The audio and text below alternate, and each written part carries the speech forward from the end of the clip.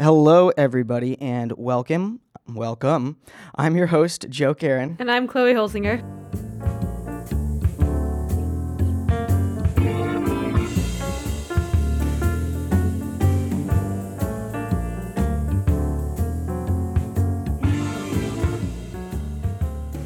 And you're listening to Talk Clean to Me. We're back at the WeGoWise offices on a snowy day looking out over Boston, and it's quite nice. It's super pretty. So we have a great guest today. We've been trying for a while to have him onto the show. I'm excited to sit down and interview. Ben, could you please go ahead and introduce yourself? Sure. So my name is Ben Glass. I helped found Alteros. I'm the CEO and CTO over at Alteros. So where I want to start today is not with the technology yet. We will get there. But how did Alteros come to be? What was the genesis of this company? Sure. It's a little bit, for us, it's a little bit hard not to start with the technology because it actually started as sort of a free time project for me during grad school, just working on the technology, playing around with an idea for essentially an airborne wind turbine, something to harness much stronger winds. There was around the time that I was finishing up undergrad, there was sort of the first kind of extensive analysis of the high altitude wind resource, and it showed that it was this just huge, powerful, abundant, renewable resource that nobody had figured out a good way to. And how high are we talking? Like in relative to a typical, ground-based turbine? Yeah. So I mean, basically, I define high altitude as anything above what you can reach with a typical tower. Okay. So starting from 400 or 500 meters up to kilometers. Wow. And that first study was looking at the sort of 1 to 10 kilometer altitude range. We weren't shooting for that high. We were a little bit closer to Earth. We were looking at in the range of around 600 meters above ground. We actually brought the idea to a class at MIT called Energy Ventures, which brings together business students, policy students, and engineering students to go through the steps or the exercise of starting an energy venture. And then it ended up co-founding the company with Adam Ryan, who was the TA of Energy Ventures Oh, really? at the time. It's a vote of confidence if the TA on your class on launching technologies wants to join your venture. Well, either a vote of confidence or I'm the only one who asked him to join. Cool. So what is the core innovation of Alteros? What do you guys have? Yeah. So essentially what we've done is developed what we think is the most reliable, safe, cost-effective way to lift a heavy payload up into the air for long periods of time. So we've developed what's essentially it's an autonomous aerostat. An aerostat is just a fancy word for a tethered blimp, just like the blimps you see flying above Fenway. And it's something that's been used. The military and governments around the world have been using aerostats for decades now to lift surveillance and communications equipment. But what we've done is basically take those systems, bring some modern design capabilities, and really figure out a way to automate all of the operations. So while those government aerostats need a crew of between 6 and 10 people, we're able to deploy them at a remote site with 0 ground crew present. And that really allows us to make a pretty big shift in the economics of aerostats such that they can actually be used for commercial applications. Yeah, so what I think is interesting about this, it's basically an airborne platform, right? But literally a platform. You talk about startups like I have a software platform, but yours is literally a platform and you can use it for different applications We are literally making a platform. And you kind of see that in we got our start with airborne wind, and actually what we're doing now is in the communication space, but that core platform is essentially the same. Your core focus originally was these high-altitude wind turbines, which if our listeners haven't seen them, look awesome. So you should go take a look. I'm sure there'll be some resources on our website. Can you tell us about what motivated this shift from high-altitude wind to the telecoms industry? Yeah, sure. So we were, as you said, we were we were trying to develop and commercialize the first high altitude wind turbine, and our approach for that was really to kind of figure out what is the smallest, sort of the minimum viable product to bring to market, and we decided that we were going to go after the off-grid or remote power sector. So, a relatively small system. We were starting in the 30 to 50 kilowatt range. We were basically competing directly against diesel generators. And when we started the company, oil was $100 a barrel. And actually, right when we closed our Series A in 2014, as we all know, the price of oil just plummeted, and that was not the best thing in the world for the renewable energy sector, at least to maintain investment and momentum in that. And unfortunately, we were to some degree a victim of that. And when we were competing directly against diesel, and oil is $30-40 a barrel, it's pretty tough to compete against diesel. And so that was really the main impetus for looking at what other applications can we leverage this autonomous aerial platform that we developed to provide pretty exciting value. So why were you originally targeting microgrid systems? The short answer, it's really, really hard to go from nothing to a utility scale airborne wind turbine, more than what we wanted to put in. Our approach was let's try to start small, get something to market as quick as we could, and then there's so much that you learn by just getting units in the field and actually doing it. And so we wanted to start small, learn all of those lessons with the small system, and apply them as we scaled up. One of the challenges we faced in being able to sell into utilities is that the energy, the electricity that comes out of your wall is really, really cheap. We might, be frustrated at how expensive it is, but if you actually consider it, it's incredibly cheap. And for us, especially given that we're using this lighter than air platform, there's very strong economies of scale as you increase the size of it. So for us to start with a smaller product necessarily means the levelized cost of energy is going to be higher, and in our case, it's too high to compete with grid electricity. Whereas if you look at some of these remote areas that are powered by diesel generators, it's actually incredibly expensive to keep those systems up and running. So you needed to find the customers whose levelized cost of energy was Exactly. such that you would be competitive. Exactly. I'd like to come back to that pivot. Why telecom? You're 2014, the market isn't performing the way you need it to have a viable product. You're starting to think about pivots at some point. What was that process of looking at other markets like, and how did you settle on the telecoms industry? Well, we sort of started by what all applications can benefit by lifting something up into the air. And you can kind of look at what industries use towers, because towers typically are there to lift something up into the air. So wind turbines obviously use towers. Telecom obviously uses towers. It also was sort of a natural fit because that's what a lot of the previous aerostats out there have been used for. They've been used to lift communication equipment, repeaters, things like that, to provide connectivity to our troops. So it's sort of a natural fit. Interesting. We also, I think, we're very fortunate in that our largest investor was SoftBank. They, at their core, really started as a telecom company. They've made a very big push into renewable energy. They're one of the largest investors and developers of renewable energy in a number of different markets around the world. But when we were thinking about making that shift, telecom happened to sort of fit very well within the wheelhouse of our largest investor. And so I think we're seems very the stars fortunate kind of in that. aligned there. Yeah. That's great. What are the current technical challenges? Yeah. Well, let's maybe start with, we could kind of start with what we didn't know when we started. Okay, that'd be perfect. It turns out it's really hard to make a robust autonomous aerial platform. It probably was more difficult than we realized when we set out, but that's probably just because we were, naive or ignorant, one or the other.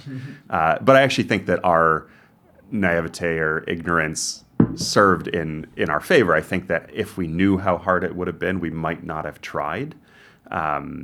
But because we tried and because we sort of stuck with it, we've actually, we've developed the only autonomous aerostat in the world. And, this is something early on we talked to a number of the large defense contractors who, build and operate aerostats and, with the hopes that they would be able to provide some guidance or some insight. And when we went and told them what we wanted to do, they basically laughed us out of the room, told us it's impossible. We've been doing this for years. You cannot automate an aerostat. It's just too difficult. And we were fortunately too dumb to listen to them, and so we went out and did it anyways. And I think at this point the technology is really sound. It actually works really well. And are you still targeting the same geographic markets as you were before? There are, we're definitely still going after rural areas. If you look at, we're here in Boston and we've got pretty good infrastructure. And if you look at the big urban centers around the world, they all pretty much have pretty good infrastructure, both energy and connectivity. It's really the rural areas and the rural communities that have been left behind and that have a much, much further or longer distance to catch up when it comes to both energy and connectivity and kind of just infrastructure in general. So our mission is really to try to, in a sense, equalize the opportunity between the rural areas and the urban areas by providing modern infrastructure. I've spent a lot of time in India and in traveling there, you actually see how it changes people's lives. It's so essential to for people to realize so many of the opportunities, and without internet access, without access to all of the information that comes with that, there's just so many opportunities that you don't have access to. So when you're talking with people who know about telecom or aerostats, what about Alteros impresses them the most? I'll start with the aerostats because that's a much, much, much smaller group of people.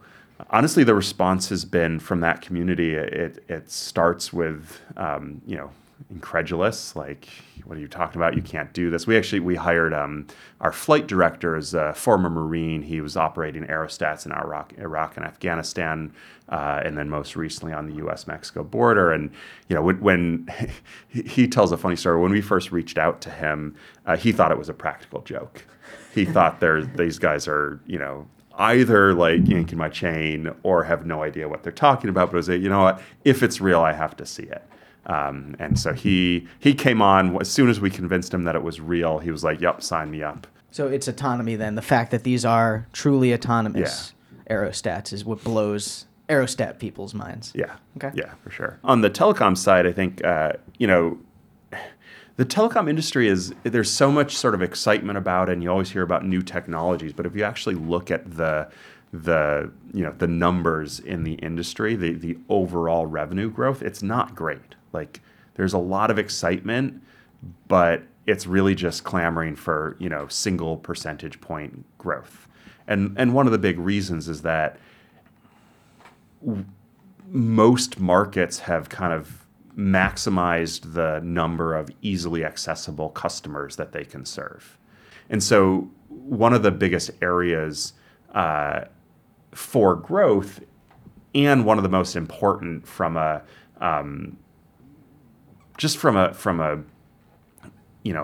equalizing opportunity, is actually being able to push into the rural markets. That's where the majority of, there's 4 billion people living without internet access, and a pretty significant majority of them are in rural parts of mostly emerging markets, but even developing markets. I mean, you can go to some pretty rural parts of the U.S., and it's amazing that, it's the U.S. and there's still a shocking lack of connectivity options. And so that's kind of it's a major pain point. It's a known problem. And with traditional, cell towers, it's just too expensive to provide service. And so when we go to people, tell them what we're doing and what it can do for them to help them expand rural connectivity, we kind of initially met with the same, incredulous response, like that can't be. And then as soon as we sort of go into some of the details, how we actually do it, both on the platform side and on the telecom payload side, they get pretty excited because there's really not a lot of other options to cost effectively serve those real rural areas. So just to recap a little bit here, your approach to rural electrification is from a business standpoint there, because there's so much potential business in those communities, rather than a humanitarian standpoint. And you can do that approach because your system is so much cheaper than so many other systems. So those two aren't the sort of humanitarian approach and business approach for me. You cannot separate them because if it's purely humanitarian and it's a philanthropic, purely philanthropic approach, it's never going to scale. Like this is the world we live in. Money is what scales things. And so if you want to actually address the biggest humanitarian problems, you have to find a way that leverages capitalism to make it happen. And so that's kind of always how I approach problems is, I first think about it, what are the most important problems to solve? And for me, that tends to take either an environmental or humanitarian bent. But to actually solve them, you have to bring in the business side of it. Otherwise, there's just no way to scale it. Cool. So I want to talk a little bit about the recent round of funding you guys raised from SoftBank back in August. So $7.5 million. What do you plan to do with that? Is that a lot of money for what you guys need to do? So the $7.5 million, basically what we're going to do with that is deploy basically the first commercial. We call it a super tower, because it's like a tower, just bigger and better. Just super. Yeah, exactly. So with that $7.5 million, we're going to be able to actually deploy the first commercial super tower, kind of show to the world that this actually works. This is an option for all of the carriers out there. That's really a big inflection point for us because we're doing something that's so different from what all of our customers are used to. It's they really want to see the proof is in the pudding. They need to see something out there in the field. And so with this round, we'll be able to actually deploy something, show it in the field, and then it's just a very, very different conversation. So that makes sense, but you had to convince SoftBank in the first place that this idea was worth their investment. How did you convince SoftBank to invest in proving this concept for other potential customers? Yeah. So, SoftBank was even prior to this round, they were our largest investor. I think we had made enough progress, gotten enough real customer interest, customer traction, and excitement in the super tower solution that SoftBank really wanted to see it happen. And so they were. They've been a fantastic partner, and they were willing to provide the capital to get us to that inflection point. $7.5 million is, it's kind of all relative. It's not a huge amount of money. So I'm hearing potentially three things that were important for SoftBank. One, they had worked with you guys in the past, and they liked you as a team and as people and thought you were capable of doing this. Two, you had shown interest from potential customers. So you had talked to enough people who said, yes, if this existed, we would buy it. And three, the technology was along far enough that you were able to convince SoftBank that this is a technically viable solution. Yeah, absolutely. Cool. So I assume SoftBank, as part of this, either took a larger part of equity or as part of the strategic partnership got some kind of rights to the technology. Was it difficult to negotiate that? How involved were you with that? And was it difficult to kind of give away more of your company to someone? It's I mean that's sort of how it works. Like you can own 100% of a very, very small pie, or you can own a smaller percent of a much, much larger pie. And so by bringing in partners like SoftBank, they're and especially with strategics, they're not just putting capital into the business. There's a lot of other value in what they're doing. And yeah, for us, it was an easy answer because, we're handing over some equity in the business, but we're going to be able to make a much, much more valuable business by doing so. You, I assume, don't have the legal expertise to negotiate with a company like SoftBank. Where did you go to get the resources and the law support in order to construct a major agreement where, $7.5 million are involved? I think I'm really lucky because Adam's our chairman. His day job, he works for an impact investment fund, and so he has a lot of experience sitting on the other side of the negotiating table, and that actually is very, very helpful. In this case, though, we have such a good working relationship with SoftBank that it was actually pretty simple. Really? That's great. To the lawyers, we use Foley Hoag here in Boston. They've been great. Foley Hoag, they're very supportive of the startup community and especially have a big presence in Greentown. Has it ever all come close to falling apart? I don't know if I should answer that on the record. Well, you can also answer... But yes. What did it take to keep things together when... You don't have to tell us what went wrong, but what did it take to keep everyone together? Or yourself personally? Yeah, I don't know. It was, for me personally, it was never... I mean, it's a roller coaster. Sometimes it's amazing and sometimes it sucks. But even when it sucks, it's amazing. And so you just keep fighting it until you can't anymore. And we just haven't gotten to the point where we can't. And, at this point, I'm probably most excited and feel the best about Alteros now versus any other part in the history of the company. But yeah, I mean, it's a slog. Like there's can't be any startups that don't almost fall apart at least once. I mean, we've come close to running out of money. We've had, issues with the technology early on.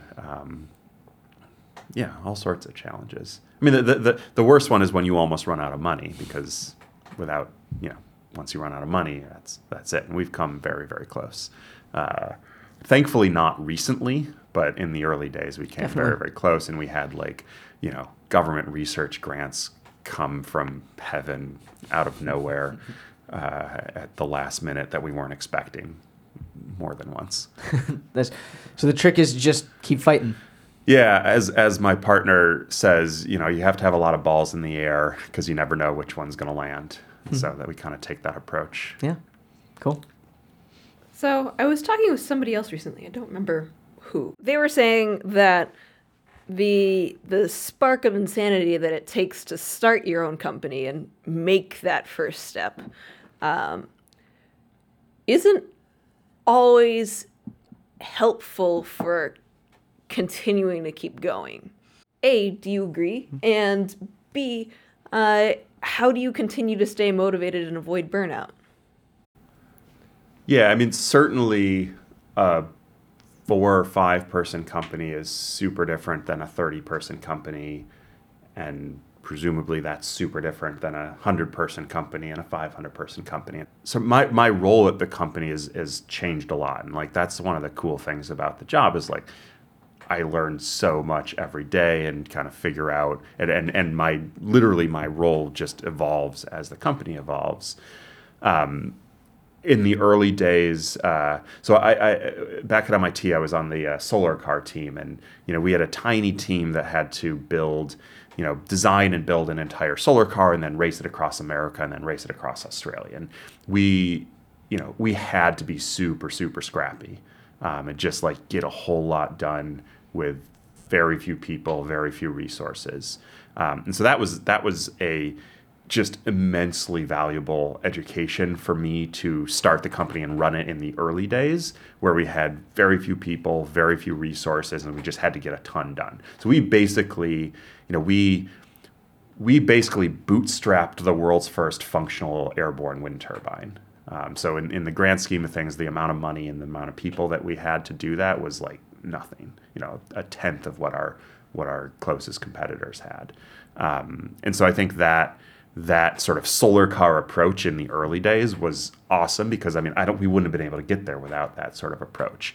Now we're not hacking together prototypes anymore. We're actually developing something that can be mass produced and put out into the field commercially. So it's a very, very different skill set. It is not a skill set that I have, but as we've grown, we've hired in people that have that skill set. And so I'm not sort of day-to-day running the engineering team anymore. We brought in people that have great expertise. The hardest lessons, but most important lessons, was learning to let go a little bit and not have to do everything. And once you realize that you don't have to do everything, then you can focus on finding people who are really good at the things that you're not. And I think that's what's allowed us to continue to grow with, you'd have to ask my team whether I'm doing a good job. But one area that I think is interesting. So we started as a clean energy company, and we made this shift to telecom. And as you can imagine, clean energy startup, probably a lot of people there are in it because they're super passionate about clean energy. Yeah. And during that pivot, we only lost one person. And I think that a big part of it is, and one of the reasons that there's a whole bunch of reasons why I'm super excited, but a big reason is that we're in many ways we're still a clean tech company masquerading as a connectivity company, because by building and deploying a rural network in the manner that we are with these super towers, which can replace 30 individual towers, it's actually a much more energy efficient way to build and run that network. And one of the things that probably the most shocking fact that I've learned on the telecom industry, and particularly telecom industry in emerging markets, is just how energy intensive it is. So it's consistently one of the top 3 consumers of diesel in India, the telecom industry. And there was a brief period where it was the number 1 user of diesel in India. Whoa. And so we can come in and build out these rural networks that, like, right off the bat, cut out half of the energy use of that network. And I think that one of the big reasons that we only lost one person through that transition is that what we're doing is still something that we can be super proud of, and it still has that environmentally sustainable approach to what we're doing. Yeah, that's actually, I'm really glad you brought that up, because a big theme of this that I've been harping on over this season so far is the importance of mission, right? And how if you have a mission-driven company, there are certain advantages you certainly get. But what happens when your market changes, and can you continue the mission? There's we've heard it referred to in our company, at least, as like, how do you keep your soul as a company as you pivot and change, as a startup absolutely needs to do. And I think that's really great that you guys were able to, and probably thought consciously about how you stayed mission driven, even though as you went through this necessary transformation from the business aspect. So that's really cool. I'm glad you brought that up. Do you plan on ever going back to high altitude wind power? Yeah, we've tabled it for now, but if everything goes well, then we'll definitely get back to the energy side of things. Awesome. What does success look like to you? So somebody, people be like, oh yeah, you're a successful entrepreneur at this point, and that's like not at all true because we haven't actually done anything. Like you're not successful until you've actually had an impact in the world. So yeah, I mean, for me, success is actually getting these systems out to the world, actually improving connectivity for underserved communities, actually doing it in a environmentally sustainable way and in a economically viable way. I think you guys have a really amazing story, and I think some people might listen to what you had to say and think, oh, well, a lot of it was a little bit lucky. Like, oh, it was lucky you got funding right when you needed it. It was lucky that you had another industry to pivot into. It was lucky that you had a co-founder and board member who knew how to negotiate with a large company like SoftBank.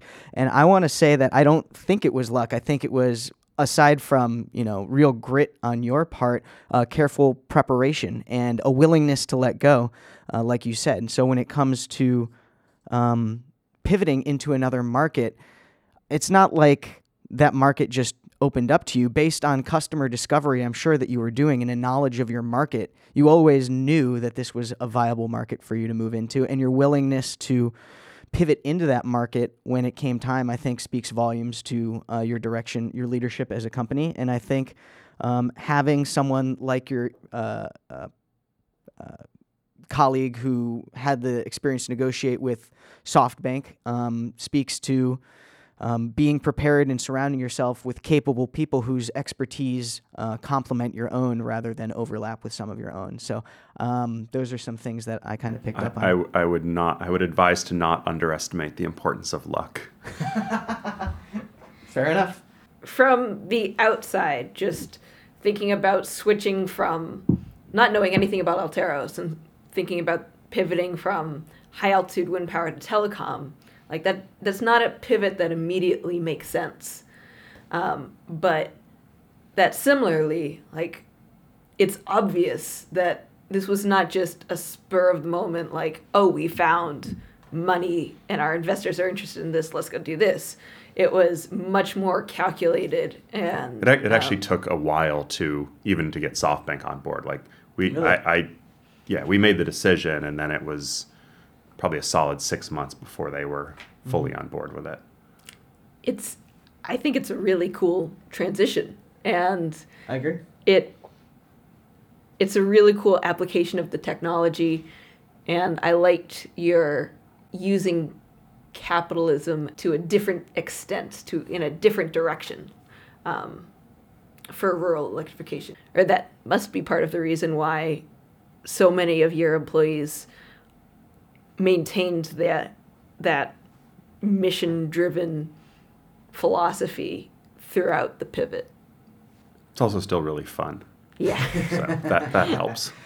Cool. And one last thing, a trend I think that I'm seeing emerge from this season as well is the importance of a willingness to let go and be malleable and change direction. We've heard that from several people, that you just can't be too married to your technology or to your darling, and you need to be able to be fluid in response to the realities of the market. And you touched on that a little bit. I think you pretty much hit the nail on the head. Although I still think the importance of luck. Being lucky is good. I agree. I've heard that having a successful quote-unquote startup is a pretty good mix between preparation and competence and luck. Preparation and competence beget luck. Like, yes, exactly. You preparation and competence just put you in a position to get lucky. Like, if you are not prepared and you're incompetent, you're just a lot less likely to be lucky. But you still have to be lucky. So, thank you, Ben, for joining us today. Sure. And for coming out in the snow. My pleasure. It's been getting a little bit heavier out here. First actual snow day of the Yeah, year. this looks really nice. So We have pretty. a good view here. And in the show notes, you will find more information on Alteros. Maybe we'll add a picture on the website to one of their systems, since it's really cool looking. And if you would like to support the show, please tell a friend, tweet at us at Talk Clean Podcast,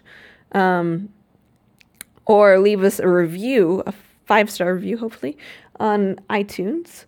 Do you want to give a challenge this time? I have a challenge for the next one. We don't, but Ben, maybe you can help us out. So we like to end the show Chloe and I will engage in some kind of bizarre challenge in exchange for 5-star reviews. So is there any particular talent that you have or challenging endeavor that you can imagine that we would attempt? That you guys are shameless, that I'm not gonna that you, attempt. unless you Okay. want to, but that we will shamelessly engage in order for 5-star reviews. It should also be noted that we haven't gotten one of these yet. I know. That's super lame. We've been leaving these challenges and nobody's actually taken us up on them.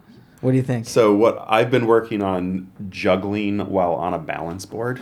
What? So I think that should be the challenge. All right, deal. I will do my best to juggle whilst on a balance board. It should be noted that I have a terrible sense of balance and cannot juggle. We wear helmets. Yes, helmets as well. Wrist guards. Wrist guards. Okay. Also, please sign up for our mailing list. Our fantastic social media manager, Chelsea. Manager / wizard. Yes. She will let you know via our email list whenever a new podcast comes out.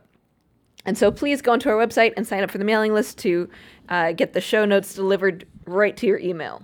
Cool. So for suggestions, please get in touch. Visit talkcleanpodcast.com. Tweet us at talkcleanpodcast or email us at contact@talkcleanpodcast.com. Thank you all very much. Perfect. Thanks, guys. See you next week or 2 weeks. Thanks, Ben.